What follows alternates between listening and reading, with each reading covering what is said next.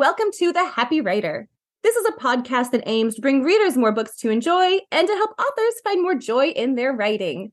I am your host, Marissa Meyer. Thank you so much for joining me. One thing making me happy this week, something that's sort of relevant to the book we're going to be talking about today. This past weekend, we went up to Seattle as a family for a family date. We don't really get up to the big city a whole lot. But we went and we discovered the Seattle Pinball Museum.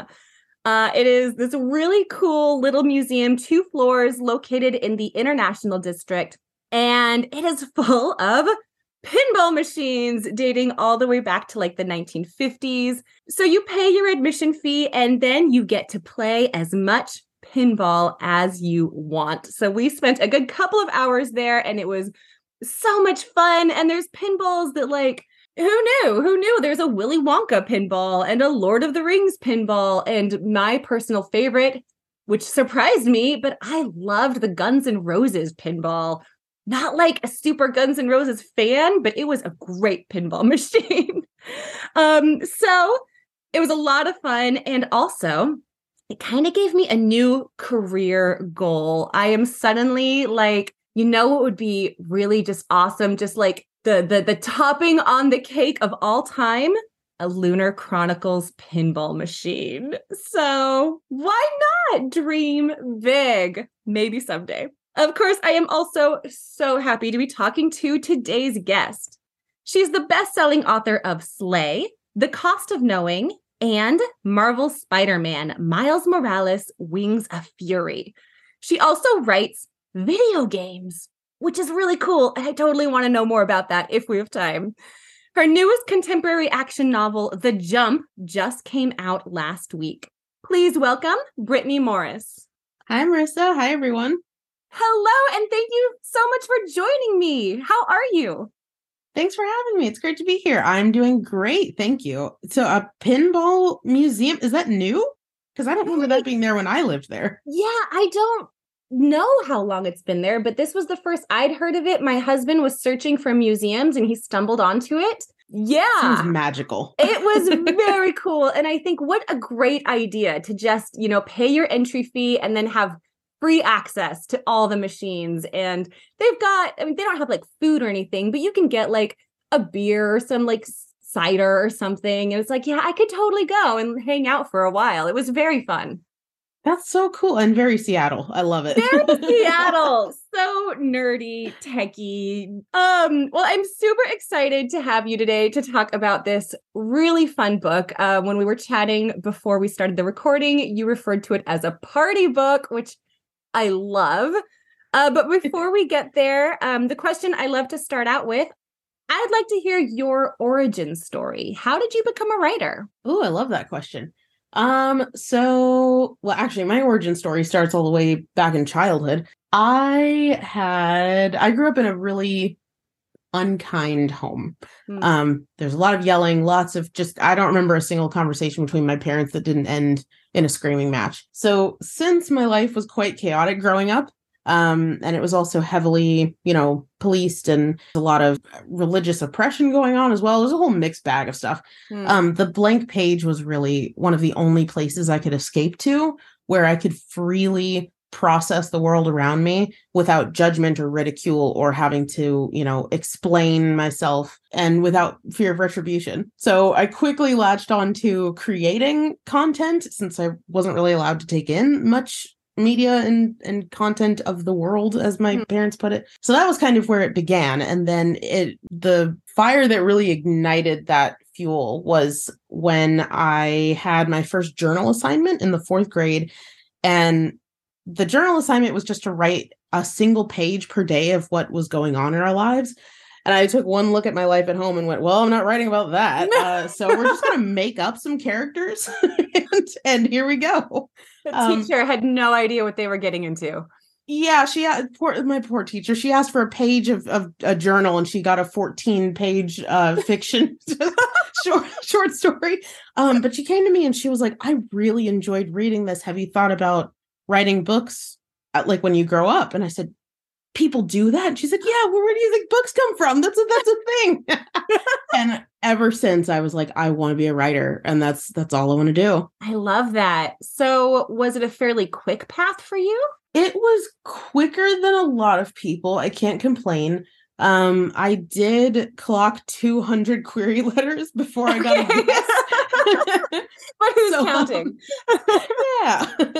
How many manuscripts do you think you wrote before one sold?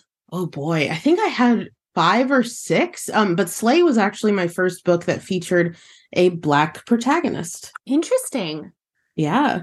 Yeah. And did you feel like you had more heart and more of yourself into that one? Do you credit that at all with why it sold? Absolutely. I mean, it was also my first book where I was talking about video games, which is my second biggest passion. But yeah, before Slay, I was writing what I thought famous writers, TM, wrote. So I was writing white male protagonists. I wanted to be, as many people back then at least wanted to be, the next J.K. Rowling. So I said, if I'm going to be the next J.K. Rowling, before J.K. Rowling became J.K. Rowling on Twitter, I need to write a white male protagonist. Going to maybe not a wizard school, but something adjacent. And so that was the kind of stuff I was writing. And it wasn't until I wrote my story in Slay that my writing really began to shine. Yeah. Did it become more enjoyable for you too, do you feel? Absolutely. I wrote Slay in 11 days. So you wrote it in 11 days, but that's not the end of that story. So people don't hear that and think, wow, I could write a book in 11 days and then I'll get it sold the week after. I assume there was more to that. Oh yeah, no, I do have to warn people, please do not attempt to write a book in 11 days. I came down with the flu on day 12. I didn't sleep, I didn't eat. It was bad. Yeah. So how long from finishing what I assume was that first draft to then sending it out to agents? Actually, so I guess this is a really unique case because I tagged 4 of my friends and I said, look, you've had to tolerate my very unpublishable writing in the past, but I ask for one more time. I have this book that I've never felt so excited about. I will pay you to beta read this book in 4 days. And I offered them each $200 and none of them took it. And they all were like, we're like, these were my best friends since middle school. So they were like, no, just put me in the acknowledgements or something and we're good. I was going to say, no, they wouldn't take the money, or no, they wouldn't read it. They wouldn't take the money. I sent it to them anyway, but they refused. They tried to refuse. Yeah, they all said yes, and they all got it back to me in 4 days. And so it had seen 4 eyes in, what was that, 15 days? And so it was queryable at least. So that was when I queried agents with it. So I have never heard a story like this before. I am blown away. And so you sent out those queries, and then what? Was there just immediate interest? There was. So this came on the heels of Pit Mad. So I wanted to finish the novel in time for Pit Mad. So that was why there was a rush. I started writing it a few days after seeing Black Panther. That was where the main inspiration came from. And so then I looked at the next Pit Mad date and I was like, oh my goodness, I have 14 days. So there's nothing like a deadline to motivate you. Right? Yeah, that's exactly what happened. So thanks to Pit Mad, thanks to all the attention from all of the attention from my beta readers, I was able to get it decent and get it, to an appropriate length and got it in front of agents. What a cool story. So, okay. So you write 5 or 6 books trying to write for the market. It's not really happening. You get inspired, you pour your heart, you finally write something that feels like it's got more of you in it. It's sold in a snap. Then what? I mean, was second book syndrome particularly bad, or did you just keep riding that wave? Oh, I love that question. So, funny story. I come up with more book ideas I come up with book ideas faster than I can actually write the books. So, oh gosh, I know that problem well. So I think right now I've got a stock of 14 different book ideas that I get, they're fragments and they're not complete, but they're at least jumping off points. And the next one that was screaming at me was this idea for The Cost of Knowing. And it actually started with this idea of a teenage boy who, of all things, worked in a toothpaste factory. That was what was, I don't know what my brain was doing, but we had toothpaste factory. I was like, all right, creative process. Here we go. And, you know, with every like toothpaste cap he screwed onto the bottle or onto the tube, he could see the future of where that toothpaste bottle was going. And like, I just started thinking of all the different contexts in which you would find a bottle of toothpaste and like what kind of scenarios would be around that and like what kinds of visions of the future he could see. And then from there, I thought of, you know, what if there's another worker in the same factory who can do the same thing, but he can see into the past. And then I was like, what if they're brothers? And then I was like, what if they're black and they have superpowers and they, you know, then it evolved into what the cost of knowing is. I love and we nixed the toothpaste factory. That is so fun. What a totally unique idea. Yeah. So then how quickly did you write that one? That one took me a few months, I think. Okay. So now we've kind of leveled out into quote unquote average, I'd say at that point. I'm still fast, still very fast. A much healthier pace. Right, healthier. That's a good word for it. I know you. I mean, as much as I love the idea of just being able to write a book every 11 days, it does sound like a recipe for burnout. Oh, yeah. Okay, well, here we are now. Your, I want to say, fourth novel, The Jump, just came out. Am I counting correctly? That's correct. All right, I didn't make sure I didn't miss one in there.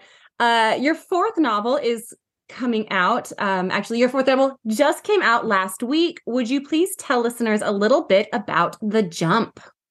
I would love to. So The Jump is a national treasure if Nicolas Cage were 4 teenagers taking down an oil refinery.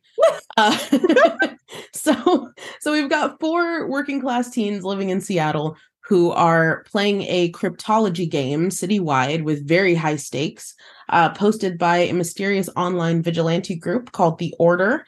And with this game, the prize is influence and power, which is quite mysterious.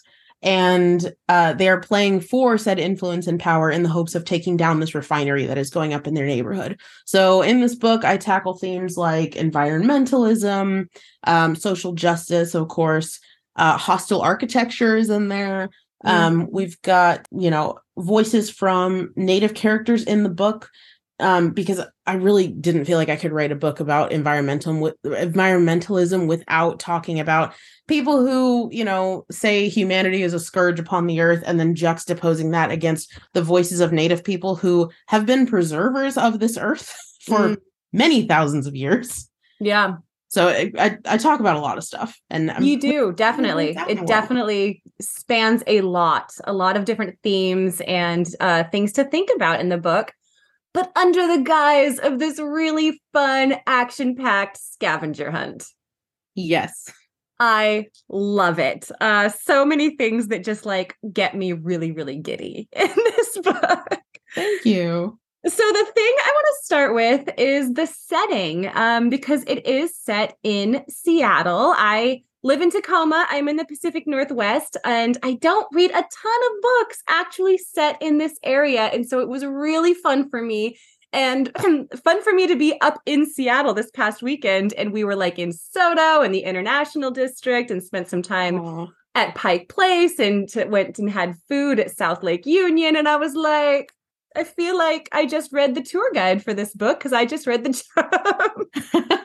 Why Seattle? I love that question. So I miss Seattle. I grew up, well, I didn't grow up there. I lived there for, I think, almost 7 years, 6.5 years. And then I moved out here to Philadelphia in 2019. And that was a massive culture shock. I went from, I didn't have a car in Seattle. I biked everywhere. I was like, we were like hippie central up there. Like I was very like, you know, hippy dippy up there, all organic foods, and like Jax's mom in the book. That was me. Yeah, I love it. I love Jax's mom. Yeah. And then I came out here, and just the culture is just so different in Philadelphia. And it took some getting used to. And so while I was, you know, out here and in a pandemic, so I couldn't really, you know, meet my neighbors, and I just kind of felt like I put myself in a hole and I wasn't familiar with the area. Like it wasn't a fun time. So I just found myself pining after Seattle and the life that my husband and I had out there for a while. And so I was like, well, if I can't, live there right now, maybe I could just write a book there and kind of relive some of the memories. So that was why I chose Seattle. And then in addition, if I'm going to write about 4 techie teens who are, variety of backgrounds, variety of colors, variety of experiences, Seattle just felt so natural. And if I'm going to write a book about a citywide scavenger hunt, better pick an area that I know. Yeah. So Seattle it was. Definitely. No, it's funny because you hear about like this idea of how in some books, the setting is almost its own character. And I feel like we see that a lot in fantasy, not so much usually in contemporary, but I definitely feel like this is one of those books that the setting, the city itself has its own personality. And it was really fun. All of just like the little details that you put in, and all of the neighborhoods each have their own vibe to them. And it definitely had that setting as character feeling to it. Thank you so much. Was that something that was intentional for you? It was. I mean, not to, give the city its own personality, but just picturing myself back in Seattle and like the feelings that I had when I went to places like Pike Place Market, and feeling like the fresh air out there and just seeing all of the different vendors and everything. And just, I don't know. I felt a feeling of freedom while I was out there, especially Pike Place Market. I don't know what it is, if it's like a spiritual thing. Like I'm not a very spiritual person, but like it felt like a spiritual experience just being in Pike Place Market. And so those different areas of Seattle that I used to go to, I just remember how they would make me feel. And I remember wanting to put that on the page as authentically as possible. So pretty much all of the locations in the Jump, readers are they're actually real places that readers can go to if they want. Yeah. Yeah, no, definitely. In some places that I've been, which is really fun for me. But there's also there's so much detail. And I was curious, obviously you're already familiar with Seattle. You lived there. Did you travel back at all to do any writing, or did you spend time scouring Google Maps, like the street view, to get the certain details right? Or what was the research process like? Absolutely Google Street View. That's exactly what I did. Okay. It was all Google Street View. That's it. That was my research right there. Yep, that was it. I knew there were different areas that I wanted to go to. I definitely wanted to at least be in Pike Place Market, wanted to be in the International District, wanted to be in downtown. And I remember what those places were like, but to get, kids following clues with cross street names and, even as much as describing that there's a railing that's next to a building, I wanted to make sure every single detail was there. At least at the time I wrote the book. Everything's changing all the time, right? Sure. But I wanted to get it as close to, putting the reader in Seattle as I possibly could. Yeah. Yeah. No, I think you did a fantastic job. And I know that that's not an easy thing to do. A lot of times you just don't, if you're trying to write about a city or a location that you're not there physically, you don't always know what sorts of details to include unless you can actually be there and smell the smells and see the details with your own eyes. It can be very difficult to accomplish. Yeah, for sure. Yeah. But no, I felt like I was there and I loved it. I loved, seeing, it's not my city. Again, I live in Tacoma, but I've definitely been there many, many, many times over my life. And it was fun getting to see it. Yeah. So you mentioned the scavenger hunt and having to write these clues that the main characters are chasing after to try to solve these riddles and these puzzles. So talk to me a little bit about your process for writing the actual clues and the scavenger hunt. What was your strategy there? Yeah, so I first was inspired to write about a scavenger hunt after I saw a mini documentary on YouTube about the cicada, I think it's 1099 puzzle. There is a famous cryptology puzzle that occurred in the early 2000s, I want to say, that was highly, highly mysterious. And it's still kind of unknown what happened to the winners. What? Right. It's very creepy. It's so cool though. Did you say this is a documentary that you watched? Yeah, it's a I am mini writing documentary. I'm writing it down. Yeah, the cicada puzzle. Okay. I think it was posted by a group called Cicada. And they had these very creepy, cryptic posts. And I believe the first clue that they posted was the photo. It was a photo with text and it just said something mysterious. And I guess people had to look behind the photo at like the coding. And so that was like the first hurdle for people to get over to get to the next clue. And then there was at one point there was a phone number in one of the clues. And then when you dial it, you get a URL. And then when you plug in the URL, you get the next clue. But they locked it down after a handful of people. And they said they just changed the URL to a website that said, we want the leaders, not the followers or something. So they're like, if you haven't gotten here by now, you're out. So it was very creepy and just I was just so intrigued by that whole situation and the fact that it happened in real life. And I was like, I definitely want to write about that. No kidding. I am fascinated. I cannot wait to go watch this. Okay, so you heard about this actual super creepy scavenger hunt and decided to write one yourself. And clearly some of the existing clues kind of helped inspire some of the clues you wrote. Did you know where each clue was going to lead to, and then you had to like come up with a clue to get the characters there? Or would you just like come up with a really cool riddle and then be like, I wonder what that means? Funny story. It was a little bit of both. So I would get to the next clue and I knew a couple places that I knew the characters had to get to eventually. But with each one, I was like, okay, where do we go from here? And so I picked a new spot that I wanted to get to. And then I created a rhyme. They might not all rhyme. I shouldn't say that. A clue for each one that led to the next one. So it was a little bit of both. Yeah. Do you consider yourself like a puzzle-minded person? I really enjoy puzzles. That's like how I would probably spend each evening if I, wasn't wiping noses and cutting up food for school lunches and stuff.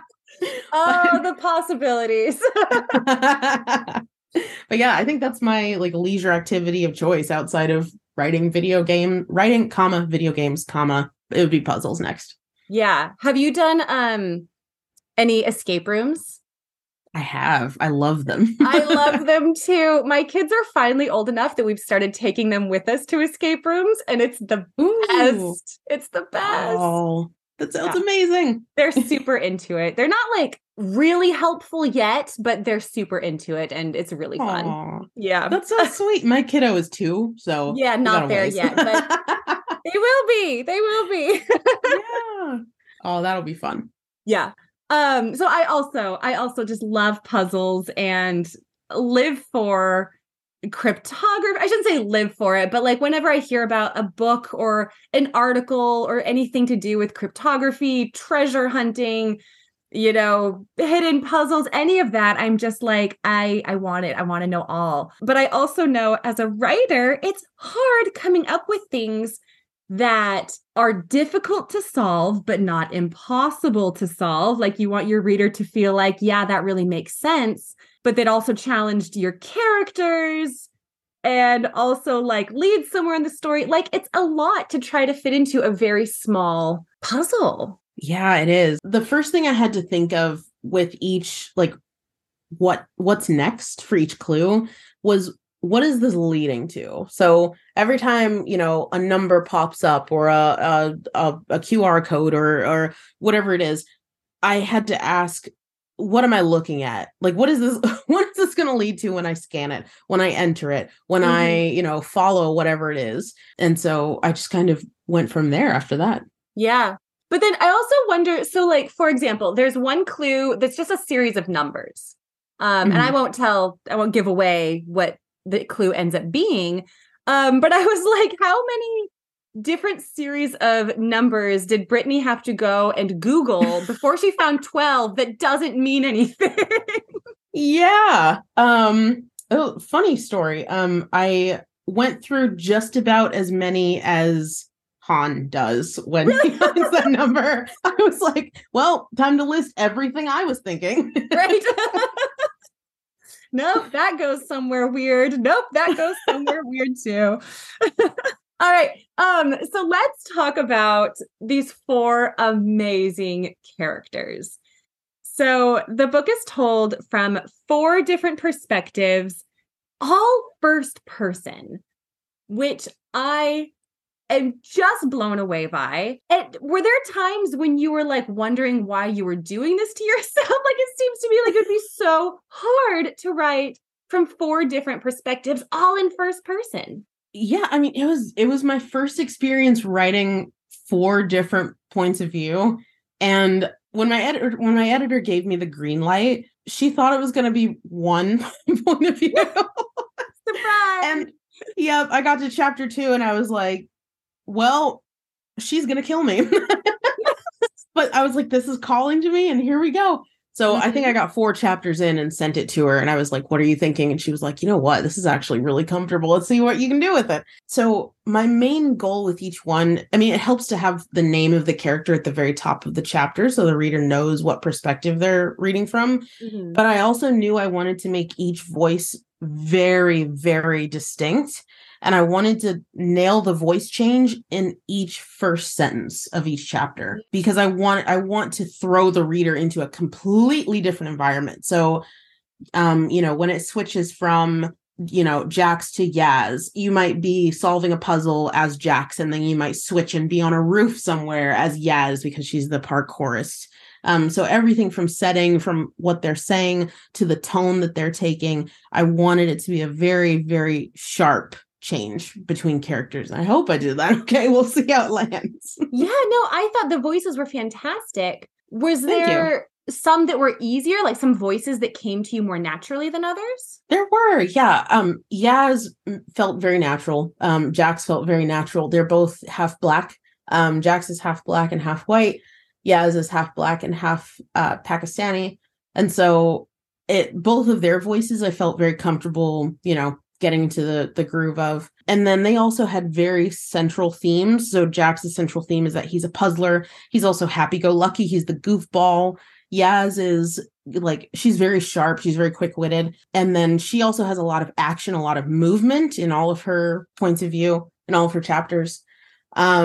Spider was a little bit trickier because he's a quieter character. And he's a lot more introspective, but he's also very opinionated. He has some very, very strong opinions about a number of topics, including gentrification, and cultural appropriation. So I kind of had to get in the groove of writing from his perspective. I think of all of them, Han might have been the most challenging perspective to write from for a number of reasons. One, Han is male and white, so we don't share a whole lot of demographic qualities. Mm-hmm. And then he has autism. And so I knew his perspective was one that I really wanted to get right. And autism is such a huge spectrum, and there's so many different experiences as an autistic person that I wanted to tell a story that was authentic and that was believable and that was helpful, right? So I didn't want to write a character that encompassed any tropes or hit any stereotypes. But I also wanted to be real about it and show the intersection between being a cryptologist, an amateur cryptologist, and, taking on the establishment and everything, and also having autism. So that appeared in a number of different ways throughout his chapters. It was also a really cool experience to write a character who is nonverbal. I thought it was so interesting the way that Han communicates, and he has such a great personality. Thank you. Yeah, I love him. He's wonderful.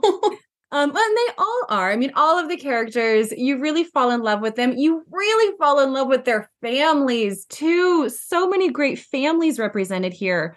So back to, how Han was maybe more difficult to write, just being more dissimilar from some of the others. And I know from experience, it can be really intimidating in a lot of ways to take on writing a character, feeling so strongly that we want to treat people with respect. We want to do it right. what were some of the things that you did or the steps you took to feel like you could do that? I love that question. First and foremost, we got sensitivity readers. I asked my editor before I even wrote this, like, okay, can I get like some eyes on these people? So, they're authentic and I get everything as close to correct as possible. And the answer was yes. And so I was like, okay, here we go. I'm going to take some chances and we're going to see how everything lands. And I got notes back for Yaz, Spider, and Han. I made corrections. And there really wasn't I didn't do any pushback. I didn't do any negotiating. They're the experts. Yeah. So I took all notes on board, made changes. That was a big step. I also knew that this was a decision that I wanted to make, writing such colorful characters. Because I'm writing in a major city, I really couldn't write it any other way. Like, if I'm going to write about a major city authentically, it's got to be colorful. Sure. It really does. Yeah. That was kind of the major thing I did. Yeah. No, and I think there's, it's a knowledge thing that, like, yeah, you can't use this setting and yet only talk about one small group of people. Like, the world's a big place full of lots of wonderful human beings. And they all deserve to run around doing cool stuff like solving scavenger hunt puzzles. Yeah. And I mean, I even learned so much in the process of writing this, in the process of listening to sensitivity readers. Like, I knew at the first draft I was going to get things wrong. I was going to get things horribly wrong. And just some of the notes that I got back, like, for instance, with Yaz, there were so many elements of just being a Muslim young woman in a major city that I just had not even considered. Right. So I just got so many valuable notes back from my sensitivity readers who were incredible.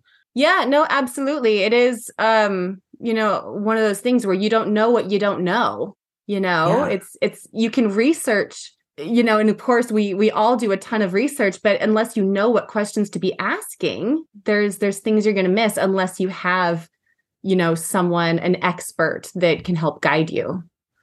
Yeah, for sure. Yeah. I want to ask about plotting, and we've got 4 point of view characters. The chapters more or less alternate, throughout the 4 as we go.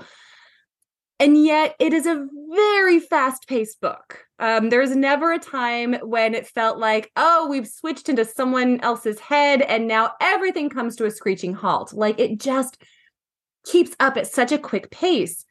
Was that difficult to accomplish, having 4 different perspectives? Or, like, how did you go about tackling that? I wish I had a smarter answer to give you. Generally, when I'm drafting, the name of the game is to draft as quickly as possible. So I have tried pantsing in the past, and that has led to a 200,000 word rambling mess. And I have tried planning in the past, and that has led to a 200,000 word plan. So now I just kind of do a combination of planning and pantsing. I like to call it plantsing. I write out a half-page bulleted list of all of my chapters, and in each bullet can only be 1 line long. That's my rule. And in each bullet, I write down the thing that has to happen in each chapter for it to be critical to the plot of the book, and the hook at the end of each chapter that keeps the reader turning the page. And so with this book, since I had 4 different perspectives going, I knew that hook at the end of each chapter needed to connect with what was about to happen in the next one. So if you notice at the end of each chapter, it ends with a point, and then the very next chapter, the next character is referring to where they are in the plot and their perspective on that point. And that's kind of how I just kept everything kind of organized. I love that you are speaking my nerdy plot-loving language. I love this sort of thing. I love how just the craft of how other authors tackle this sorts of thing. Did you have times where you were like, well, here's the next thing that should happen plot-wise, and probably that should be from, let's say, Spider's perspective, but I haven't heard from Yaz in a while, and I need a chapter from Yaz's perspective. Like, was that an issue at all? Surprisingly, no. I got to the end of each chapter and then I just kind of went, who do I want to hear from next? Like as a reader, who do I care about right now? Interesting.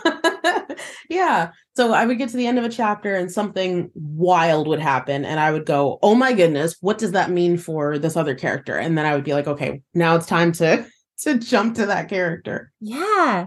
I imagine, and I'm curious if this happened for you, because I can almost see that as like a built-in radar for you as a writer, that if ever there's a point where you just don't feel like going back to a certain character, like that could be a little alarm bell, like, I wonder why I'm not caring so much about this character right now. What do I need to do to fix that? Was that something that came up? Absolutely. There were for a while I was bouncing back and forth between Yaz and Jax. And then I was like, oh shoot, I need to actually get. And so I think there was a chapter early on from Han that got added in. And that was when like his perspective just kind of started to sing throughout the book. And that was when I really started getting the hang of writing him and writing Spider. And that was when their plots kind of, bloomed. Yeah. So my last question on this book.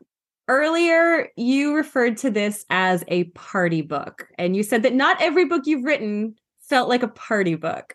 What about this made it a party book for you? I love that question. So yeah, Slay was a party book. It was, a love letter to everyone in the Black diaspora globally. It was an invitation into a virtual reality safe space where people get to duel using duel cards based on Black culture and Black history. It's all of us playing with the legacies of our icons. What's not to love? I had so much fun writing that.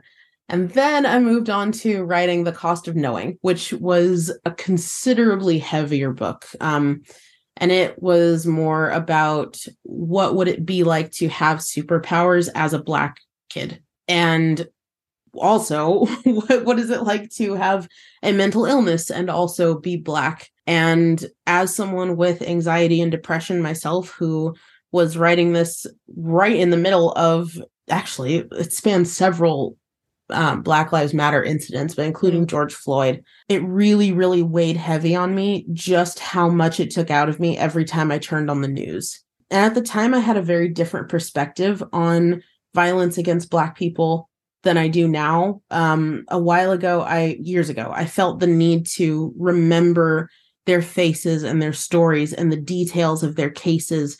And I put it on as armor when I would talk to people who didn't understand why I was so afraid to be pulled over in the future, for, people who might not understand why I'm so protective of my son when we're just out in public. And I put all of that on, and it just got so heavy. It just got to be so much. And now I take in all the information and remember their names and speak out against it on social media, but I do it so in a way that's a lot healthier for me. And I think writing The Cost of Knowing really taught me how to do that. Interesting. So Cost of Knowing, clearly not a party book. No, not a party book. The Jump, however, is a return to, what I know and love, which is having fun and being an awkward Black kid in a big city doing their best. So So clearly, yes, it's interesting because it is a light-hearted read, and I say that kind of like ish, because there is a lot of fun, a lot of action, really lovable characters. But here too, you are tackling a lot of big societal issues and conundrums. Is that something that you just feel like as a writer, these messages are just there and they're a part of your heart, and they're just gonna make their way into your creativity, whether it's a party book or otherwise? I think so. I think tackling issues that I personally have big questions about is like my thing. Like, and circling back to my writing origin story, the blank page was where I used to ask those big questions because I knew I, wouldn't be ridiculed and all of that. So I'm still answering the big questions through exploration in my own writing. We're all trying to answer the big question. Yeah. And I mean, since becoming a parent, I have even more big Oh my questions. gosh. Yeah. So I think my style of writing will probably always be involving a big question of some kind, and then having the plot be adjacent to reality. So with Slay, there was a whole virtual world involved, with the cost of knowing that there was superpowers. And I think my main goal with writing, they're really love letters to my readers. With writing all of these books, these love letters, my main goal is to get my readers to ask themselves questions, to think about things in a different way. There are so many people out there who, if I just, blatantly told them I'm afraid to be pulled over by the police, or being Black exacerbates my anxiety and my depression for so many different reasons, I could tell people that, or I could explain, okay, if you can't see what I'm talking about in this reality, maybe you will understand it in an adjacent one. And so that's also what I've kind of done with The Jump. I talk about so many big topics, including environmentalism, gentrification, capitalism, even. And I do so in the midst of a cryptology puzzle. So I don't know. I love to tackle big topics through fun. I think that's kind of my thing. No, I love that. And I love it when a book makes me think, and, can have a different perspective. And I particularly love the idea of the book being a love letter to readers also.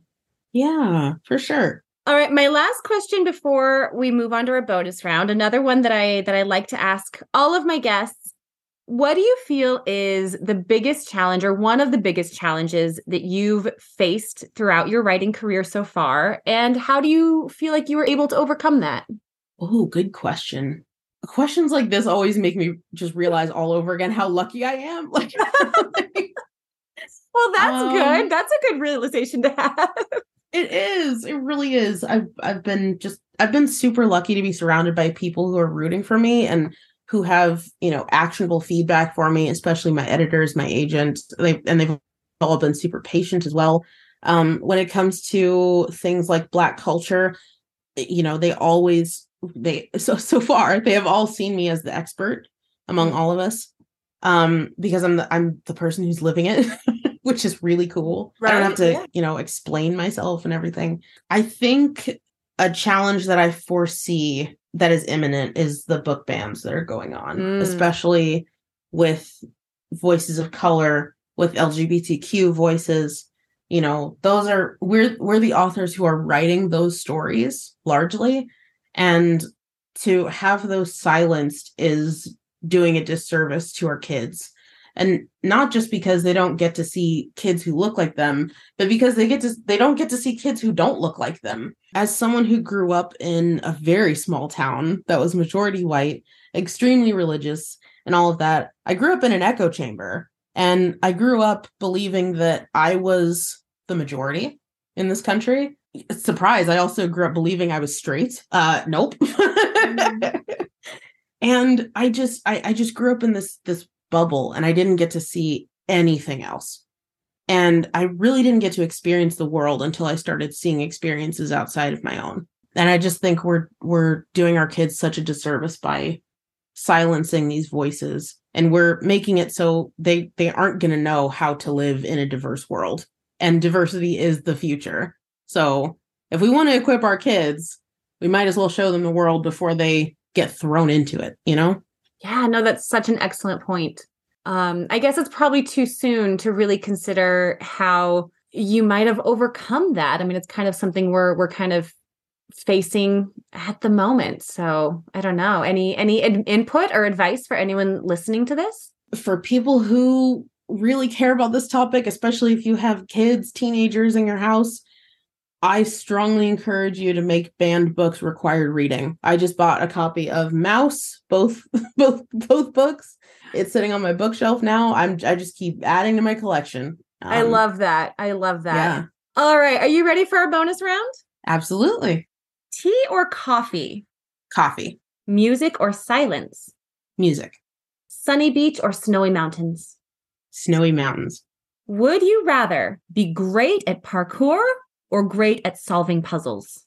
Parkour, because I'm kind of already decent at puzzles. Okay. Add another skill. Yeah, I can always use more. Citywide scavenger hunt or escape room? Oh, depends on the city. Probably an escape room. Do you have any writing rituals? I don't think I have. It doesn't really feel like I have the luxury of that anymore. Like it used to be where I would like retreat to a coffee shop for like 6 hours, and that would be like my thing. Now I've got a toddler. He's got daycare. I've got a full-time job. Like I write when I can, where I can. So not really anymore. Fair. What advice would you give to help someone be a happier writer? Ooh.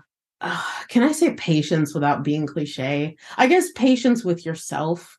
You know, you're not on a timer, on a deadline. There's nothing out there that says, you must be published by X or Y, and it's never too late for things to open up for you.